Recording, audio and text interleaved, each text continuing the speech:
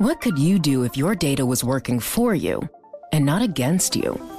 With Bloomberg delivering enterprise data directly to your systems, you get easy access to the details you want, optimized for higher level analysis, and financial data experts committed to helping you maximize your every move. Our data is made for more, so you can show the world what you're made of. Visit Bloomberg.com/enterprise data to learn more. This is Bloomberg Daybreak. I'm Nathan Hager alongside Karen Moscow.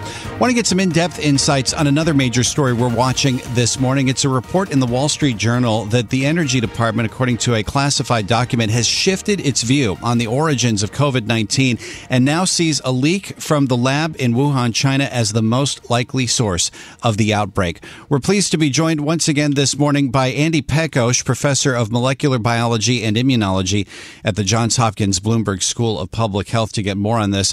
Professor, good morning. What's your reaction to this report? Well, thanks for having me on, Nathan. It's one of those cases where we haven't seen the report. We haven't seen what data has caused the Department of Energy to shift from to this low confidence reading. And so it's a little bit difficult to try to figure out what's driving this change in stance. How much research has been done up to now, at least on the U.S. side, into the origins of COVID-19? Well, there has been a significant amount of work that's been done, particularly around the wet market in Wuhan, China, and looking at environmental and animal samples and human samples from that area. There's a fair amount of evidence that's very strongly points to that market as being the source of the outbreak.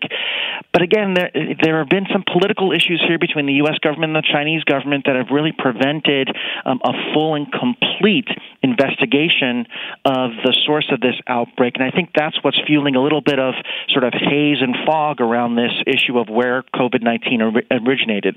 Yeah, I wanted to ask you about that, whether we could ever get a full picture of the origins if we don't get more information from the Chinese government. How forthcoming has the Chinese Communist Party been up to this point? We just got some reaction to this report from the Chinese Foreign Ministry that seems to suggest that, at least on their side, the report from China and the World Health Organization should be the final word on this. I think that this is where politics and science are really mixing together. At this point in time, there's not a lot of samples that are left from those initial days, so it would be really challenging for us to come up with a lot more data about the potential lab leak hypothesis, unless there's data out there that, again, hasn't been released. This report is still confidential. So hopefully we will see what other information has come out about this in the near future. But right now, everything points to a natural occurrence of this virus as being a point that has initiated the pandemic. But we still don't have all the firm data about that from the Chinese government. Yeah, we should say that this Energy Department, at least a report according to the Wall Street Journal, says that they've reached this conclusion with low confidence, and that's pretty much where the FBI sits on this as well. Most other intelligence agencies either haven't decided or are leaning toward the natural animal transmission theory. But how much weight, from your perspective, does an Energy Department assessment hold compared to some of those other agencies, given that the Energy Department oversees the national labs like Lawrence Livermore? Yeah, I think one has to put this into context and understanding that there are multiple other agencies that don't really agree with the Department of Energy's assessment at this point in time. Sort of tells you that whatever's information is being passed around is not really the strongest of evidence that points to a lab origin of the virus. So we have to put this report in context, particularly until we see the data that has made the Department of Energy change its opinion, whereas other government agencies have not. Where would you assess the level of COVID right now? What is happening with the pandemic at this point? We don't hear as much about it, obviously, as we did when you were a regular guest on our program and we were talking about it almost on a weekly basis. Yeah, I mean, we've had a major change with respect to hospitalizations and deaths from the pandemic.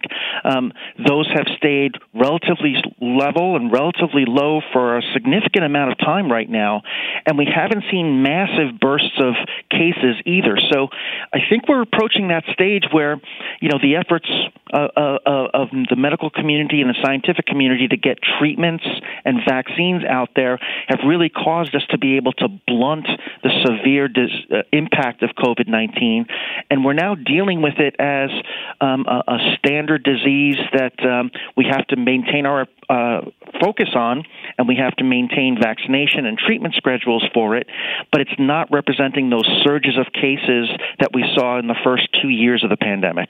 Does understanding the origins of COVID-19 help to combat the pandemic as it stands now? We've got about a minute left here. I think understanding the origins of COVID-19 really helps us prepare for the next pandemic more than it allows us to deal with the current pandemic. We have the tools to deal with COVID-19 right now. We should be using them more efficiently, but we can't forget the fact that this is one of at least 5 virus-mediated pandemics that we've seen over the past 25 years. We have to be better prepared and understand how these viruses make the jump into the human population so we can minimize that risk at the source. It'll be interesting to see whether we get that extra bit of information that helps to give us further clarity on those origins. As always, Dr. Pekos, great to have you back on with us on Daybreak. Andy Pekos is a professor of molecular biology and immunology at the Johns Hopkins Bloomberg School of Public Health, which is supported by Michael Bloomberg, the founder and majority owner of Bloomberg LP. That is the parent company of Bloomberg Radio. This is Bloomberg Daybreak Today, your morning brief on the stories making news from Wall Street to Washington and beyond. Look for us on your podcast feed at 6 a.m. Eastern each morning on Apple, Spotify, and anywhere else you get your podcasts. You can also listen live each morning starting at 5 a.m. Wall Street time on Bloomberg 1130 in New York, Bloomberg 99.1 in Washington, Bloomberg 106.1 in Boston, and Bloomberg 960 in San Francisco. Our flagship New York station is also available on your Amazon Alexa devices. Just say, Alexa, play Bloomberg 1130. Plus, listen coast to coast on the Bloomberg Business app, Sirius XM Channel 119, the iHeartRadio app, and on Bloomberg.com. I'm Nathan Hager. And I'm Karen Moscow. Join us again tomorrow morning for all the news you need to start your day right here on Bloomberg Daybreak.